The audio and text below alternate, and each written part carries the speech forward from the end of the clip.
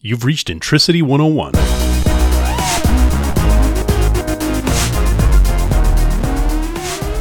Hey folks, thanks for listening in. You're going to be listening to the very first Data Sharks podcast. It's one of many.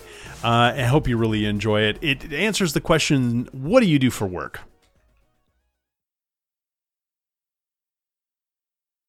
All right, guys. Hey, this is our first Data Sharks video cast. We've got part of the crew here with us. Arcadie's not with us. He'll be with us a little later. But I got Glenn and Rich down, at least on my screen, they're down below, and then we got Troy Clemente on the top right. But we're all kind of talking about what location we're calling in from. Glenn's calling in from some kind of patio in Sarasota, and Rich has he can see harbor seals from where he's at. Pretty soon there'll be probably Data Sharks, right? Yeah, and then Troy's going to have drum lessons here going on pretty soon. So my son has drum lessons in about an hour or so. If you hear some loud banging, it's not me, trust me. Well, we may have a visit from the data warehousing cat in a little bit. She's stirring in her little bed over there. So some of the things that we wanted to chat about today, or that I've been thinking about, are I get questions a lot. And sometimes I don't even know how sincere people are being in this question is, so what do you do for work? And honestly, like answering that question is, it's a little frustrating. Chandler Bing from Friends, right? What does he do? And do you really want to know? That's like the biggest thing is like, because I could actually try and explain it to you, but do you really want to know?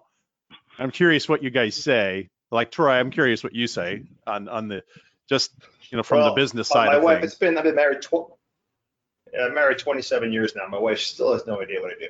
So I haven't really got that message across very effectively.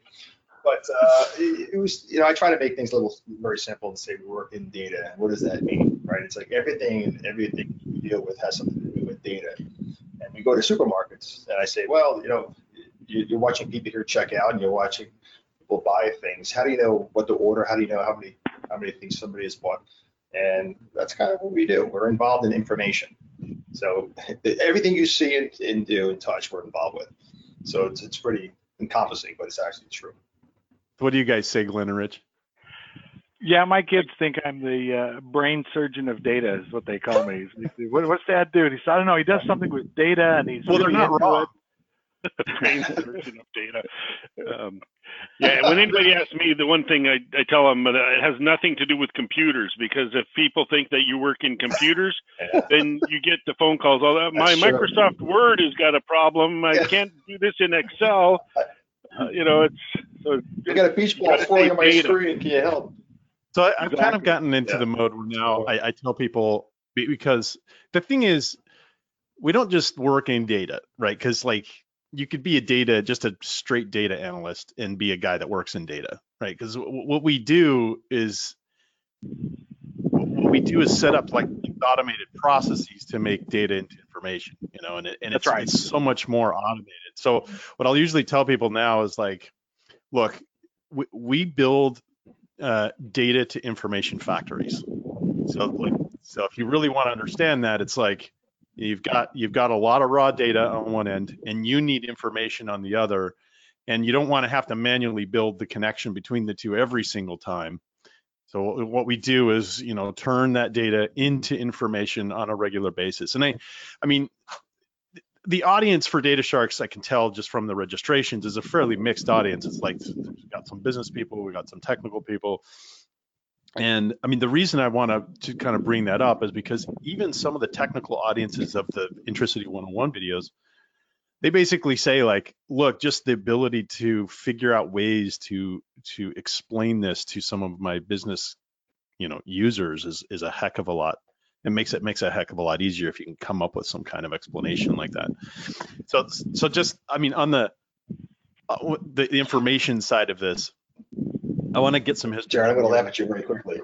Go. So four of us have gone, and we still have not explained what we did. So I'm just saying, there's still questions. So what do you do? We didn't really explain that, right? All right. So we often build when I tell it is hard. It is hard. Well, I always tell people, data by itself is just ones and zeros, right? It's a bunch of data, and most of the time when you look at the raw data, so kind of think matrix here, it's not all that different. It's just raw data, just exactly.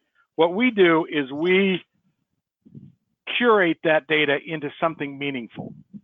So we take it from that raw, meaningless data and turn it into actionable information that you can use now to make business decisions, turn it into something that's meaningful, strip out all the noise and make it so that now it's meaningful data. But I think the key thing is making sure people understand that it's an automated process to do that. Yes. Because people do that today all the time. Yeah, we build that factory. We build the factories that the assembly lines. Yes. That because if you think about it, we're not all that different than a manufacturing situation where I get raw materials and by themselves are meaningless. I get some metal and I get some wood and I get some other materials, and then going through an assembly line and processing that into something meaningful, then out comes at the other end of the factory, something that you would buy in the store or whatever that may be. That's what we really do. We take that raw material. We're the industrial engineers of turning data to information. Exactly. Now we're sounding important. Very nice. No, that sounds very important. Yeah. I had one of my sons was asking me one time because they'd always ask when they were in school. It's like, what does your dad do? What does your mom do? That type of thing. And so I was trying to explain it to him. And when we lived out west, he and I used to go hiking in southern Utah. I don't know if any of you have ever been hiking in southern Utah. Yeah. Some amazing hiking places out there, but there's a lot of canyons and slot canyons, and so you've got to know where you're going because you could get stuck, and then there's 200-foot drops. So you've got to know what's going on. And so I was trying to explain to him the difference between data and information, and what I did basically. And so what I did was I took the in 10-foot squares the elevation information for an area where we were going hiking, and I just plotted that out like in an Excel spreadsheet. So basically you had little squares and it had the elevations, 100 foot, 4,000 feet above sea level, 4,100 feet. So it was just a whole bunch of numbers on this spreadsheet. And I gave this to him. I said, oh, here's the map. So you figure out the route that we need to hike to go find these Indian ruins. He looked at me as like, this is ridiculous, Dad. So then we took a topographical map and I showed him and compared. This is the exact same data. The topographical map is that data that's been processed and turned into information so that we could easily read it to be able to see where are the places that we can get down into the canyon to go find the Indian ruins. And so it kind of was an aha moment for him of, there is a huge difference between data and information, and having that, the ability to, like you said, industrialize the transformation from that data to information. That's a huge thing. So yeah, oftentimes customers will tell us, well, we don't have that data or we can't get that information, and oftentimes we say, well, let us see your data, and we in looking at the data and understanding what it means, we can build bridges of information that don't exist naturally. Yeah. So you get data from one system like a CRM system, and you get data from an ordering system, and you get data from a financial system, and you get all this data together, and then we can build, if you will, bridges or links, and this is what we do, to bring meaning together that didn't exist in its separate entities. And so if I know what's coming out of the CRM, and I know something about my customer, and I know something about their billing, and I know something about their ordering, all of a sudden I can start telling you a lot about that customer that in each individual system, I didn't have visibility to that. It's almost like two things have been brought up. Like Rich brought up sort of the visual, like the visualization side of it, and really being able to see what that really represents. And then there's this side of it that, I don't know if you guys have ever looked at Nassim Taleb's work, but one of the things that he talks about is, like if you're crossing the street, and he really rails on big data. He hates big data. He thinks it's like just a total waste of time. And he says the big reason why is if you're crossing the street and you need to take in certain information to give you feedback on what you should do. right? Now, big data is just basically everything. It's the color of the cars. It's the size of the pebbles in the asphalt. It's the color of the sky. It's the brand of the cars, the types of shoes that you're wearing. Like just every piece of data. Yeah, and it's just pure noise. It's all noise. It's not all usable.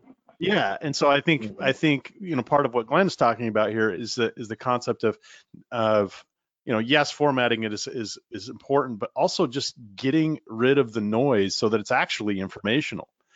And I think in our efforts to become to centralize all the data in one place, I think a large part of what we do is get rid of the noise and organize it. That's where a lot of the effort is. Because again, you're crossing the street. Do you really need to know the size of the pebbles in the road? It's irrelevant. You need to know if a car is coming, and you need to know if you have a walk sign. That's it. More importantly, too, Jared, is different information is important to different folks, right? So different people in the organization want to see different things. So all that big data has meaning, but and I got a video coming out about that around access control. And that's another really important topic, and it's something that's become majorly important with the advent of Snowflake and just these highly centralized sets that you can actually do queries on. If you have all of this data in one place and you have this data state that's just massive, well, now it's just noise to everybody. If everybody can see everything, it's just noise everywhere. So all of a sudden, this topic of access control has become a major issue because, it is noise to most of the people. The stuff that's informational to you is totally irrelevant to, the guy in HR. He doesn't really care, Well, and you want to keep people focused also. Right. You don't want to provide all kinds of data to everybody in your organization that's going to keep them distracted, and you want them focused on the information that you really want them focused on, so that they can take that and be able to take decisions and help your organization move forward. So and that's one of the arguments. Walk into a restaurant with a menu with about 1,000 different items just right in their face. Yeah, and you're like, it's kind of the same thing. It's like, oh boy, I've been to several Chinese places that are like that. Yeah, you go like, I want a number 45,000. It's a New Jersey diner. You go to a New Jersey diner. It's ready in 10 minutes, no matter what it is. So that's one of the benefits here, no matter what it is. Yeah, you got Alaskan sea bass in New Jersey, and you're in a diner. Yeah, it's like. It's all tilapia, same thing. They just put different seasonings on it. They give it to you, and it's like a book like this thick. Yeah, like, so same idea for. You have a sandwich in there. That's like you said, Jared. I could see the harbor seals right out here. I went out to visit in Utah. My cousin's like, let's go out to dinner. I said, okay, where are we going? He said, there's this great seafood restaurant right over here. I said, okay. Utah? It's like, in Utah. Okay, I live Rhode Island, England, Utah. Is there such thing as seafood in Utah besides the brine shrimp in Salt Lake? Yeah. I got some delicious rainbow trout. It was excellent. So. There you go. Yeah. There you go. That'll do the trick. So on the informational side, when it comes to the BI side of the house, and just this was really on what Rich is talking about with being able to display the information like you need. I mean, that side of data and information and just the factory that we're talking about is, we've been around that side for a long time. Glenn's been around since Speak for yourself. Pre-Crystal days. Yeah, well, we're younger. Yeah, so it's the formatting, and that goes way back, right? And a lot of people, we talk about analytics. Now there's all these categories for different kinds of what I would just call canvases for data. But I don't know, Glenn or Rich or Troy, give us a little history lesson on where this all started. I will. Yeah, well, it's been around for, I started writing reports on mainframes back in the early 80s, and back then we just lined things up on a screen, and put little, dashes across it so that you could see where the total line was. That was the extent of reporting back then. And of course it's evolved, and we've got, reporting that's print quality reporting, and then we have, dashboards that aren't intended to be printed. They're meant to be, navigated and consumed. But one of the fundamentals has not changed. And this is one that I always, as we work with anybody, is I say, we have a bunch of raw data over here that represents all of your data. Mm-hmm. We have business consumers over here. What do you want? It's that what do you want that is the magic between the raw stuff over here and getting meaningful information over here. And so back in the days before we had a lot of the data manipulation tools that we have today, we were pulling raw data into our reports. I remember writing reports and bring down 5 million rows of data and then start chopping it up, and doing things to it, and as you mentioned, Jared, today in a well orchestrated, organized data estate, a lot of this data is pre-prepared for the report writing and the dashboards. And so it really does become a canvas of selecting the information you want, and a lot of it is already ready to go. And that's what a good data estate does. Has that made the tools, I don't want to say less capable, but has it, because there's sort of this segregation of duties, seemingly, has it changed the way the tools operate? Well, it does. One of the things that's critical is that we want to have the processing of the data, the preparation of the data, done as much as we can in advance of having it be consumed. That way, then the consumption of it runs optimally. It's performant. In this day and age, we start to look at very detailed things. I want to see all my sales by month, by salesperson, and I want to know which one is performing to quota and which one's not, and all this different information. And I want to know what product lines are being sold more frequently, and all that data can be represent in this day and age tons and tons and tons of data. Yeah. If we try to crunch all that on the dashboard or the reporting side, that's where we run into performance problems and issues like that. And so that's why having things curated, and that's probably a good term to say there, is taking that raw data and transforming it into curated sets, meaningful sets that have a lot of the heavy lifting of that data processing is either already pre-done, or when it's queried by the reporting platform or our visual canvas, that they're simply asking for those data sets, and very little processing really has to happen on the canvas. It's mainly happening on the back end. And that's kind of where Snowflake shines, is that we can have this data estate with all this data in it and create these refined or curated data sets that are now pre-prepared for the business to consume. But getting from raw to that is part of what we do, and that's part of where years of doing this leads us to be experts in it. And it's being able to say, business, what do you need? What is the information you want? And when I talk to business, I'm always listening for this sentence, something like this. It says, well, if you could get us that information, then we could do this. Well, and that's the key, Glenn, right? And that's the art of this, and where the experience comes in for years, because you'll see somebody, you go and talk to the business, you say, well, what data do you need? Which is the wrong question. Well, I need everything. Give me all of it. Give it all to me. The discussion with the business is, what are your challenges? What are the opportunities here? And this is where the experience comes in building these factories. You talk about the curated data, right? Well, how do you know how to curate that, right? And it's because you have to have that experience and be able to have that discussion with the business and say, what are your challenges? What are your opportunities? Not what data do you need. Then you can look and listen to what they're talking about. Then you can go back and take that and say, all right, we've got all this data. This is how we're going to organize it. This is how we're going to curate it and set this up. So we've got these sets of information that are available that the business can then grab this, and they can see this information in a very timely and very prepared manner, right? So. Well, what's the downside of, because we know what the business is going to say to that question. The answer to that question is just give me all the data. Right? Well, no, you don't ask that question. So first off, I get it. No, I get it. I understand that we don't ask that. We're not supposed to ask that question, because that's ultimately the answer you're going to get, and we know what that answer is. But what's the downside? Why is it that just giving them all the data isn't the best idea?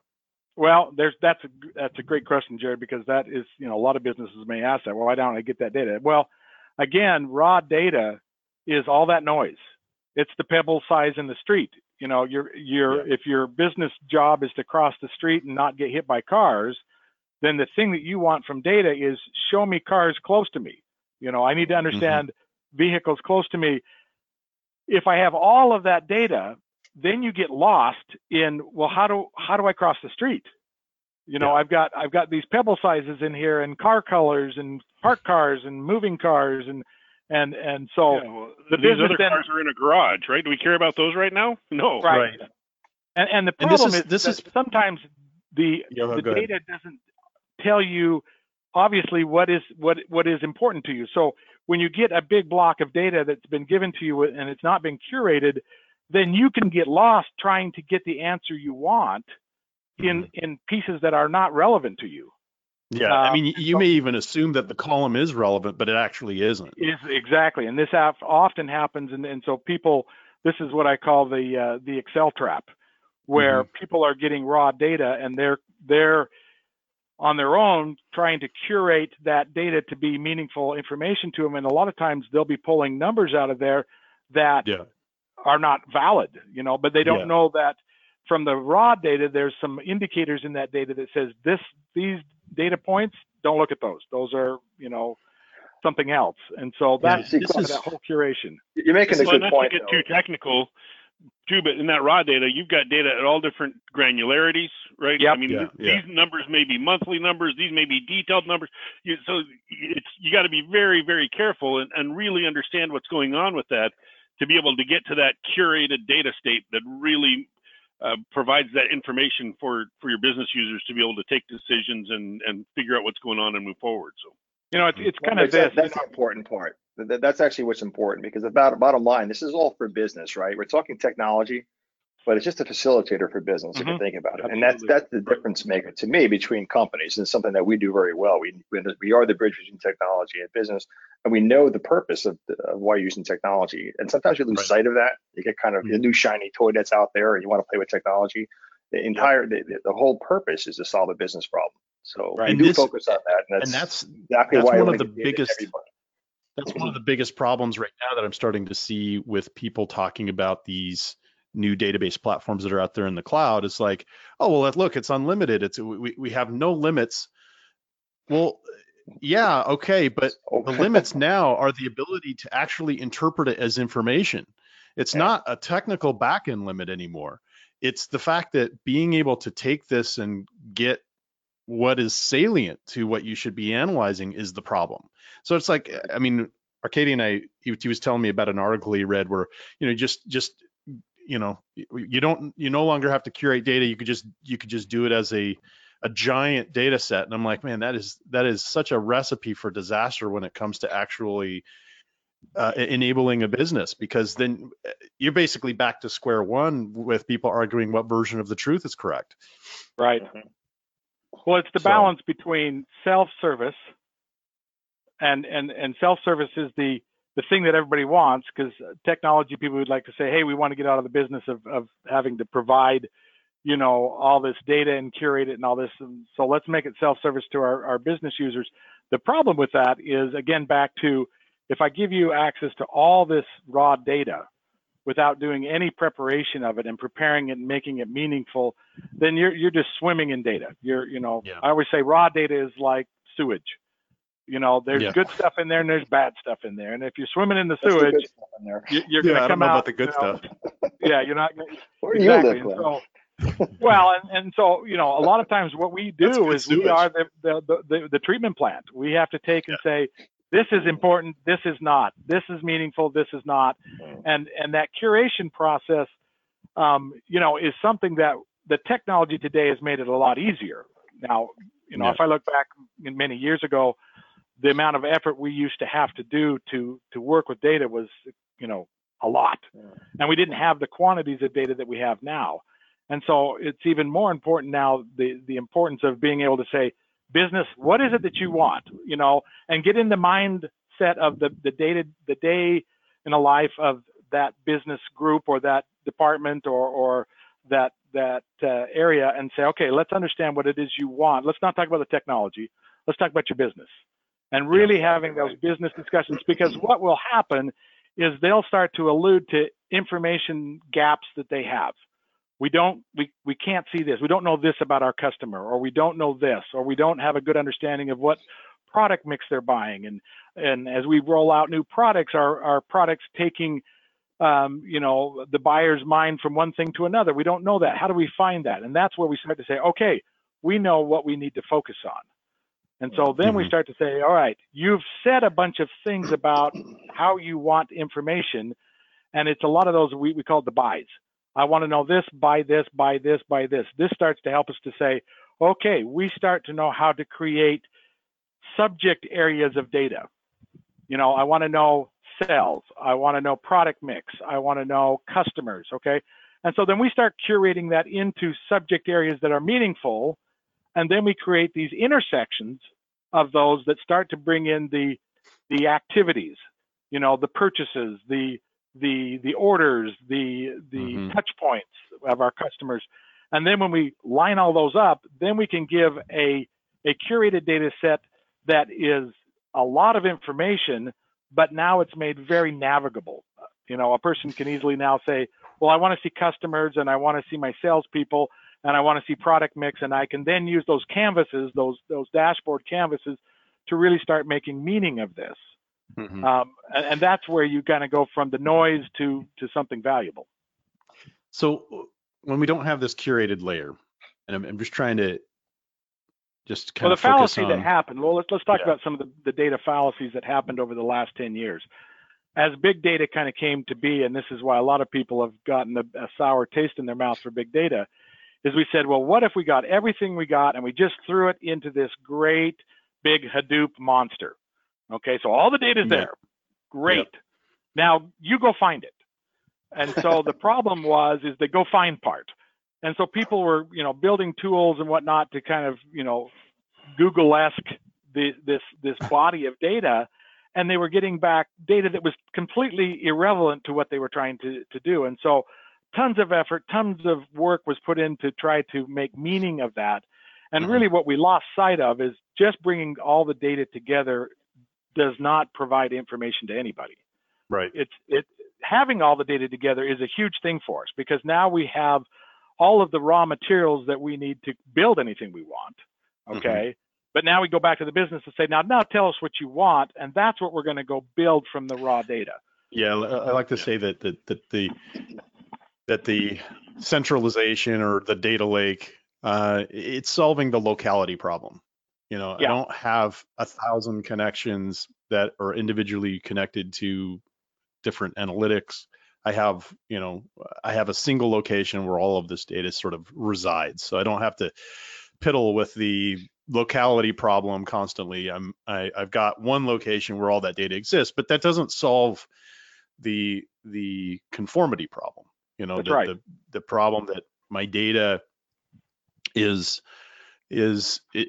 all in one place, but it's actually knowing what data is informational and how to use it. That part is still yet to be solved. And I think this has to do with sales reps. Honestly, I'm sorry to say that, but I think sometimes sales reps of BI companies are, I think they kind of approach sometimes companies with this, especially on the BI side.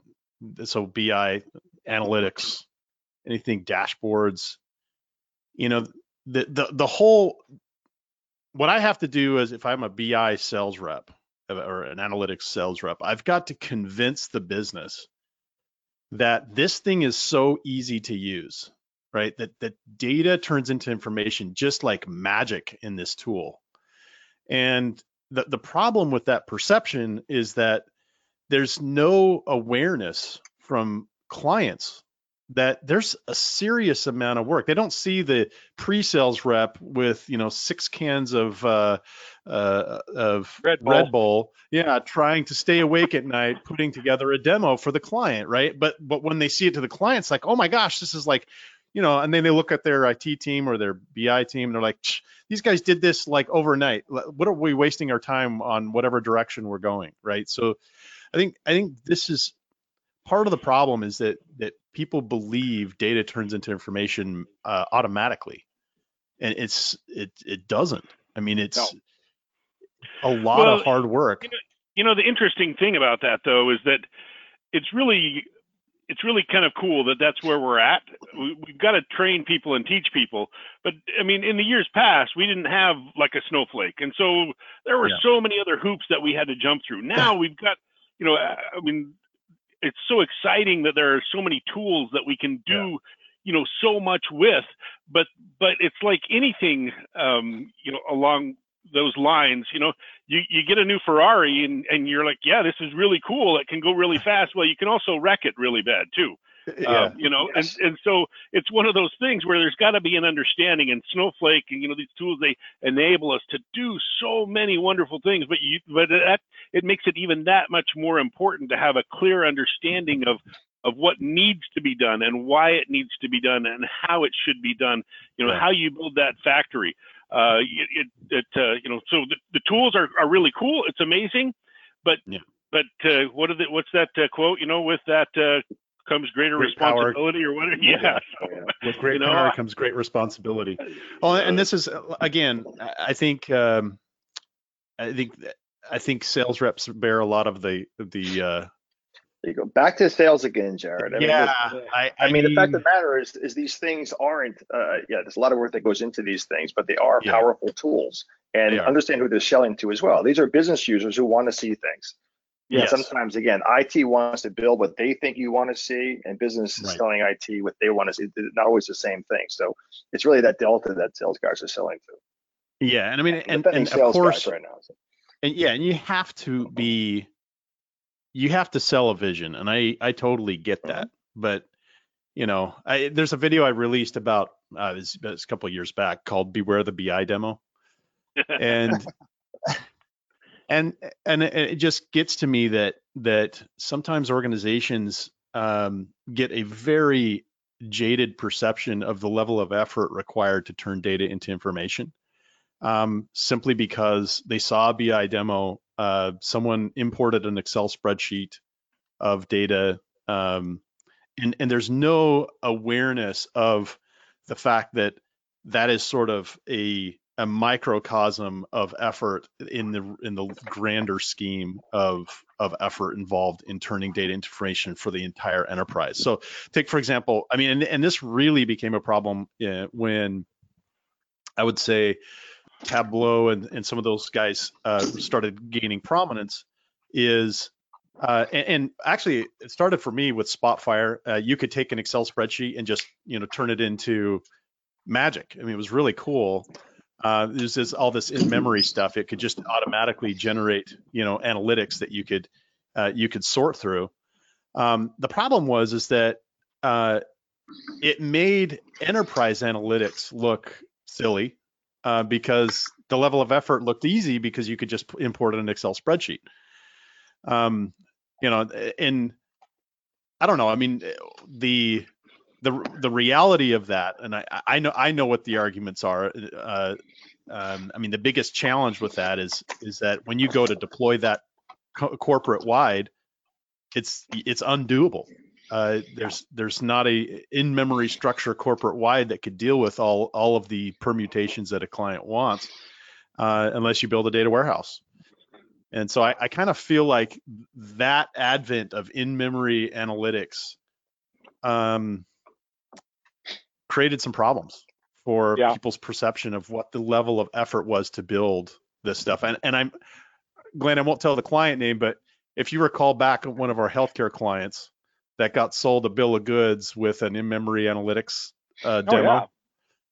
I mean, I ended up spending millions. I mean, tens of millions of dollars on a pipe dream, simply because they could do a quick and dirty demo of an in-memory solution, and then realizing when they try to go roll it out to the rest of the organization, it's a lot more complexity.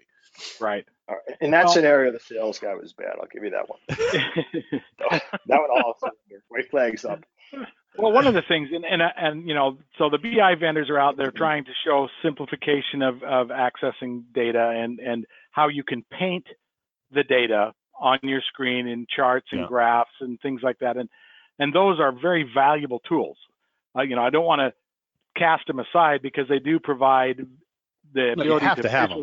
You have to have them. It's the topographical map. You have to have it. It's the middle section that gets missed. Yes. If we have raw data clear over here, you can see my hands here now. It's not wide enough screen.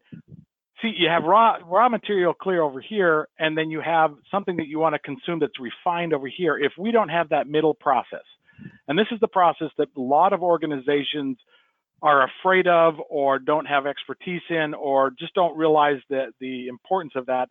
And that is, how we refine that data into subject areas. Yeah. And this is so important. And we talk to our clients about this all the time is, a lot of people, when we say data warehouse, there's, eyes roll and, oh, we've tried this and it never worked. And I say, well, show me what you've built. What did you build? And I look at it and I say, well, what you built it was not a data warehouse. It was data warehouse by name only. And there were fundamentals that were missed.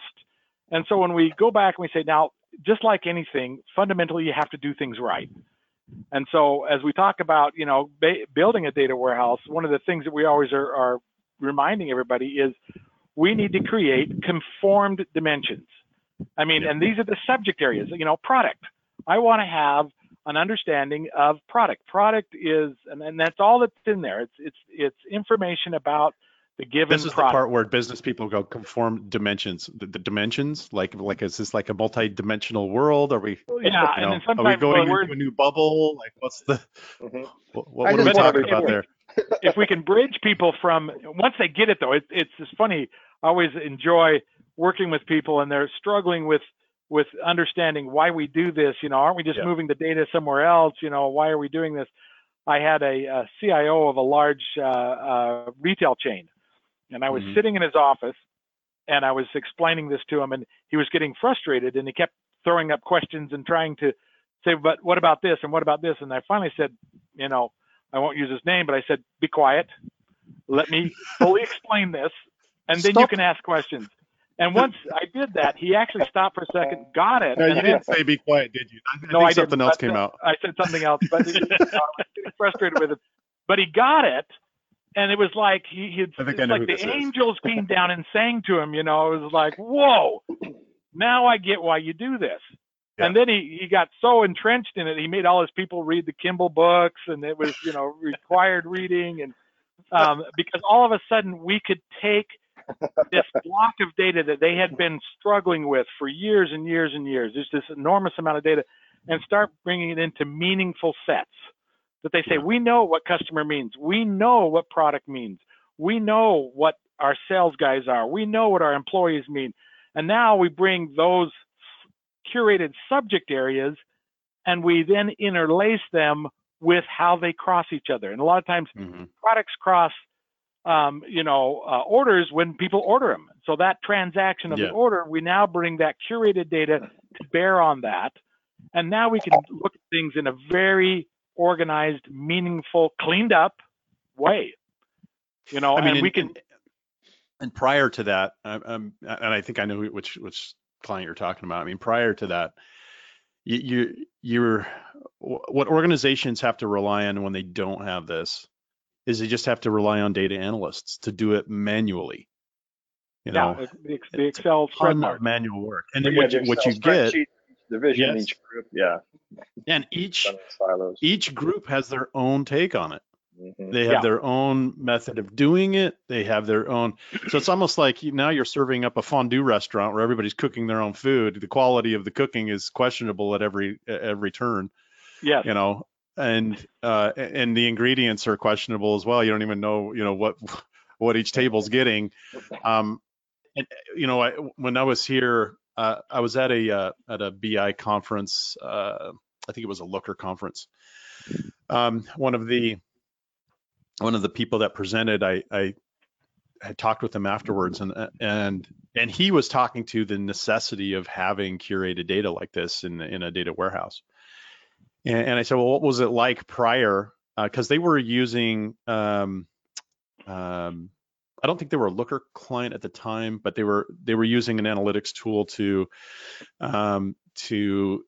just have various analysts pull up the analytics, and he said, well, the problem we had is that we couldn't actually make decisions in our meetings. The meetings themselves were problematic because we would get in the meeting and everybody would have their own version of it.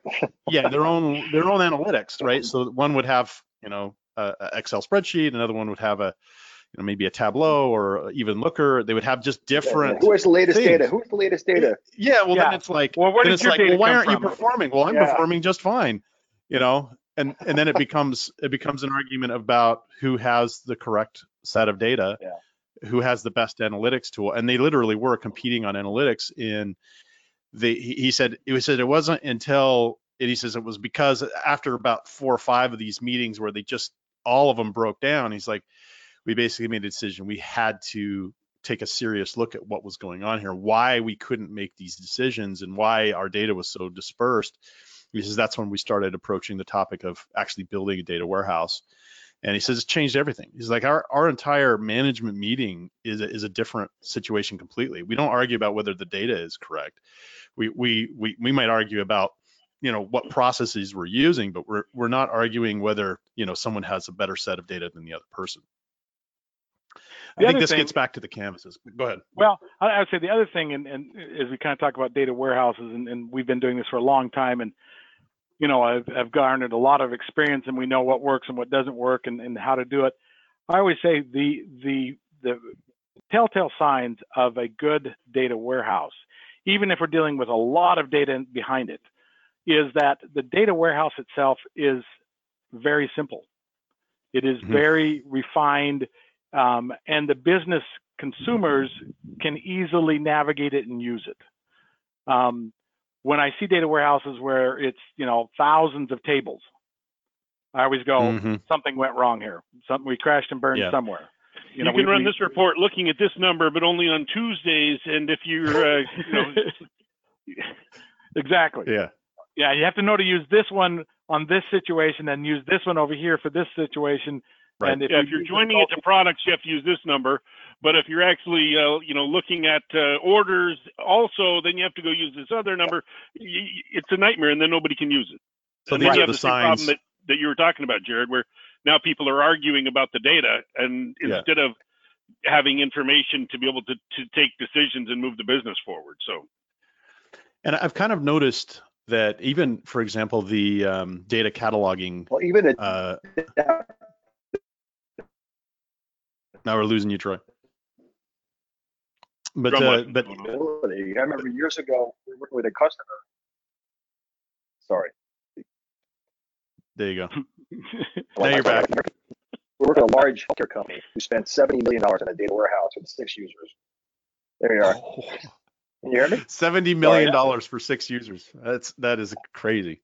Well, and a lot of times this is what ends up happening is because we don't have we're not plugged into the business and we don't understand the business needs. You get myopic for 6 users, and that's an issue. Yeah. So doesn't this get to when people build data warehouses like this that are just bombs? Do you think this is largely due to the fact that it was attempted to derive the business requirements from the raw data? I mean, isn't that most of the reasons? That's often a big,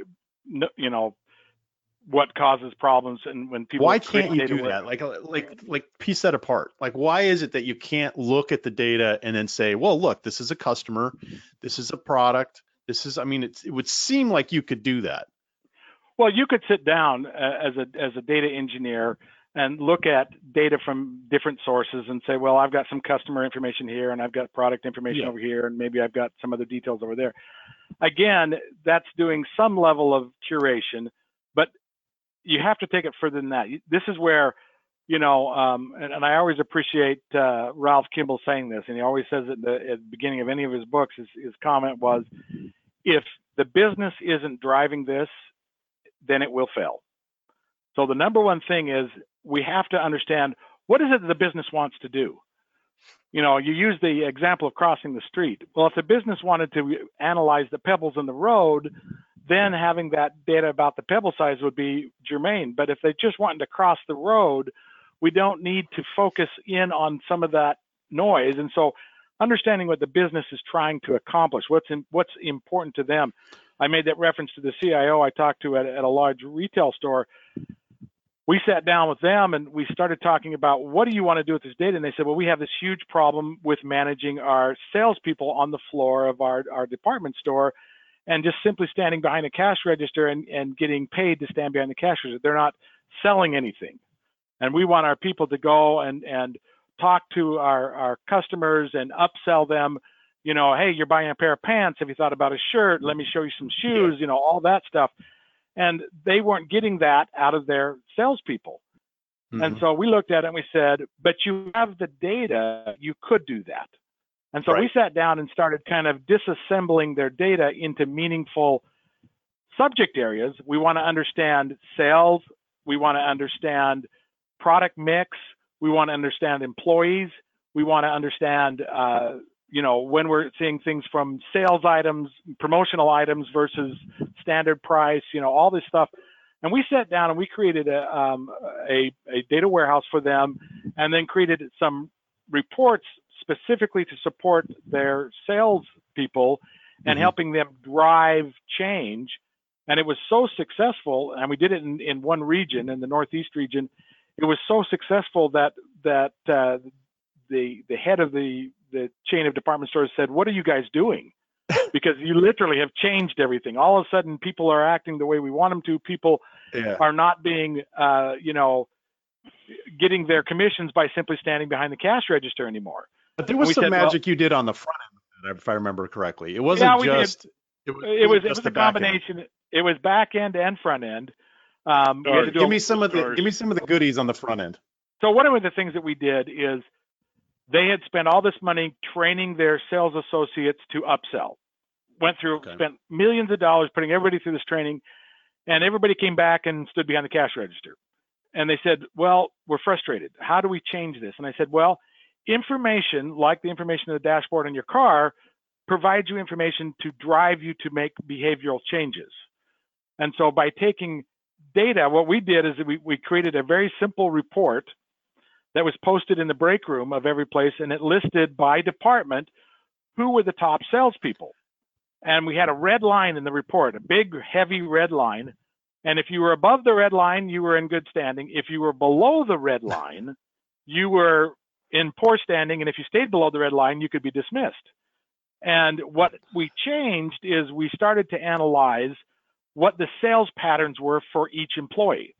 And we started to say, if we see an employee start to create a product mix that is, in essence, upselling, you know, so if they bring to the cash register pants, shirts, and a tie, most likely the salesperson upsold it. We also looked at frequency of how often they did a transaction. And so if we see one salesperson doing transaction one after the other, we know they're standing behind a cash register. Okay. Well, and Glenn, one of the other key things too, remember, you know, when Jared's asking what were the, you know, the goodies here, we also took all of that data, turned it into information so that we could provide the sales associate, for example, if you're below the red line, this is why, and this is what you need to do to get above the red line. So it wasn't just a measurement. It wasn't just a measurement. It was a how do you change? It was information to drive change in the. Was it like in a key or something, like in the dashboard? No, they actually printed it and stuck it up on the walls. Yeah, this was before everybody had a dashboard on there. And you think these are people that are out on the sales floor, so they're not sitting in front of a computer. Right. So we purposely printed it on a what was it? They were big white sheets, 11 by 17 or something like that. Right. And they would print it every morning and stick it on the wall. And when they came into their break room, they saw it. Got it. And then we created promotional sales, employee promotional products from that data as well. And so if you were the leader in your department, you got an award. I mean, we did all this stuff. We had the president of the company totally, you know, amazed at what this was doing, because we were taking now raw data from cash register point of sale systems. We were taking data from the president of the company. What's that? we're taking data from. I think Troy is. I don't know who's. Sorry, my Wi-Fi is going crazy. My apologies. But it was listening to what the business wanted, being able to identify where the raw data could come from, bringing it together, organizing it so that we could turn it into meaningful stuff, and then it was listening to what the business wanted, being able to bring it together. I think we're getting feedback. Turn it into meaningful stuff. Yeah, there we go. And he never heard of it again. And that was one of the keys, and really all this stuff that we're talking about is that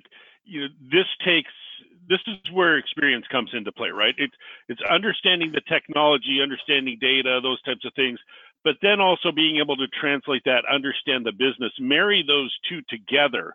Mm-hmm. And in that particular project that we've been talking about, that ability to be able to understand the business, understand from the business what they wanted to accomplish, what their challenges were, where they wanted to go, and then be able to take that data, look at that data, say, how do we curate that data? How do we present that data in a way that's going to drive change within our organization down to the individual level, and help develop the members of our organization and help them to progress and move forward in a way that's going to allow us to be more successful and to meet our business goals, right? That was the beauty there. And let's just take that a little bit further though, Jared. Because we organized that data form and got it into a data warehouse that was meaningful, we were then able to work with HR, who then took some of the similar data, because the way we organized it, and use it to be able to work with their sales associates to create, because they did, quarterly reviews, and we were able to provide them, factual data about that employee's performance. So when they had the review, it wasn't an emotional thing, it was a factual thing. Yeah. Well, and then we took that same data and we then provided it to the buyers, and the buyers were using it to understand what was selling and where we had product, and all of a sudden, the fact that we started to organize that data and had visibility to all these different things started to really open up avenues of decision making in many different parts of the organization. I mean, one thing that is really, really interesting to me, it's probably a less explored side of this, and maybe it's because I work in the world of the visual a lot, but that red line report that you were talking about, there's a side of analytics that I don't know if it's been fully vetted yet. I think we've gotten so enamored with, things that move on our dashboard, that we haven't really thought through the actual behavioral visualizations. Well, often we overcomplicate the visual. Yeah. Sometimes, simple is easier. You get in a car sometimes, and in some of these newer cars, there's so many dials and dashes and electronic things that are flying up on your screen. I know sometimes I'll rent a car. Not on a Tesla. Get in my car and turn it on. I'm like, wow, where's all the gauges? It's confusing here. And sometimes just having simplicity, a lot of times I say when we're creating dashboards and reports, if you really understand the business, if the creator of the dashboard really understands what the business needs, then they can create a dashboard that is very simple, visually impactful to the business. But I see sometimes junior report writers and dashboard people, they want to throw charts in there, and they'll throw charts in that are meaningless. And you look at them and you go, what does that tell me? Well, it's really cool. Really cool. There's a lot of use of things that are not even really that relevant. I've noticed was especially the case. You remember Excelsius? Yes. Yeah. So Excelsius was it was a fun tool to fuss with, because you could really do some interesting things. But you'd see these dashboards that were just totally visual just to be visual, but had no there was no usefulness to it. And so that's an area. And for listeners, I would love to get feedback on if there's any science on this, on the behavioral side of analytics and the visualization of data in a way that isn't flashy, but is focused on what are the methods of visualization that will deliver the most behavioral impact. And this is one of the things I wrote a white paper about this a couple of years back, and we've only got about 5 minutes left. But one of the things I wrote about in the white paper is just this realization that I had that this world that we're in of turning data into information, a lot of what we're doing is trying to drive an organizational behavior, a desired organizational behavior. Now, it doesn't get sold that way in most cases in most businesses. It gets sold as, hey, we're having frustration with, making decisions or what have you. But ultimately, this is probably one of the most impactful methods of getting an organization to get their act together. Yes. Because it's data, and people know it's data, and they can't circumvent it. And so if you can actually make analytics, if you can take on the ethos that the analytics are the mechanism for which we drive a behavioral change, I think it's powerful. And I think I don't know that gets enough play. Well, it really takes somebody that has a gift in both the technical side and the business side. You have to kind of bridge both. And so, people that are good BI producers, they'll be very plugged into the business, and they know what the business is looking for. And flashy isn't always better. Sometimes simplicity is better. And as I look, I get to see lots of reports and lots of ways that people are presenting their data. And I always ask the question, tell me, business, how you use this. Tell me, Mr. Executive, when you look at this dashboard that was created for you, what does it tell you, or what doesn't it tell you? And then a lot of times they say, there's a lot of noise on here. I don't need this, chart here, and I don't need that chart there. It's all about understanding what is the critical piece that they need. Yeah, I got to mute Troy here. There he is. He's on mute now. Yeah, sorry, I just ran out for a quick lunch. Yeah, exactly. Well, guys, I think this was really good. We got some old friends of ours that are pinging us on GoToWebinar.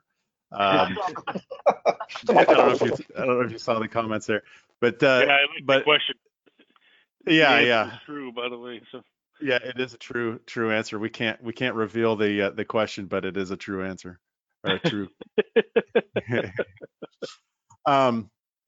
But folks, we'll be doing this every Friday. We're going to be just going over a smattering of topics. It's going to be a lot of different kinds of topics and scenarios.